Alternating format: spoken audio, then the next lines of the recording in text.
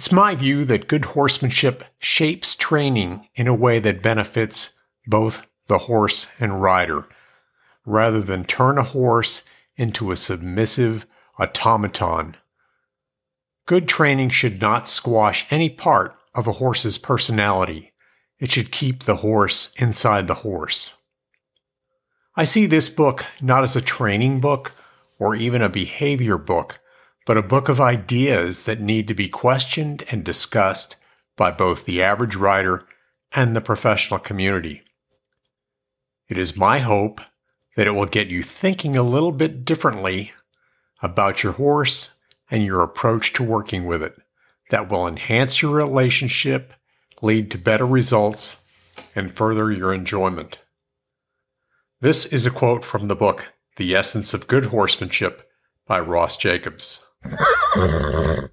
Welcome to the Daily Second Half Horsemanship podcast, where we talk about using your mind more than your muscles on the path to better horsemanship in the second half of life.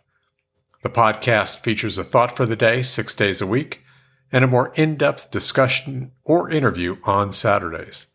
I'm your host, Paul Sherland. This quote from The Essence of Good Horsemanship is at the beginning of a really outstanding book. I strongly recommend this one. As Ross says, the book is not a training manual with 10 steps to make your horse a competitive champion. It is instead a book of ideas that you can think about and evaluate in light of your own experience with your own horses. Some of those ideas might be useful to make progress on the path to better horsemanship, and some may not, but you will benefit from the time spent thinking about them and trying them out with your horse. According to Dr. Arthur C. Brooks, in his book From Strength to Strength, Finding Success, Happiness, and Deep Purpose in the Second Half of Life, with age, people are better at combining and utilizing complex ideas. In other words, they may not be able to come up with shiny new inventions or solve problems quickly like in the old days, but they get much better at using the concepts that they know and expressing them to others. They also get better at interpreting the ideas that others have, sometimes even to the people that came up with them.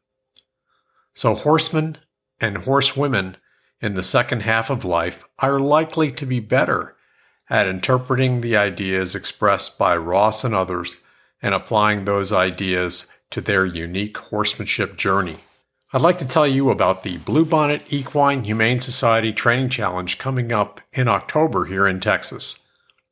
This is an event where professional and amateur trainers spend 3 to 4 months training rescued horses to give them a new start in life.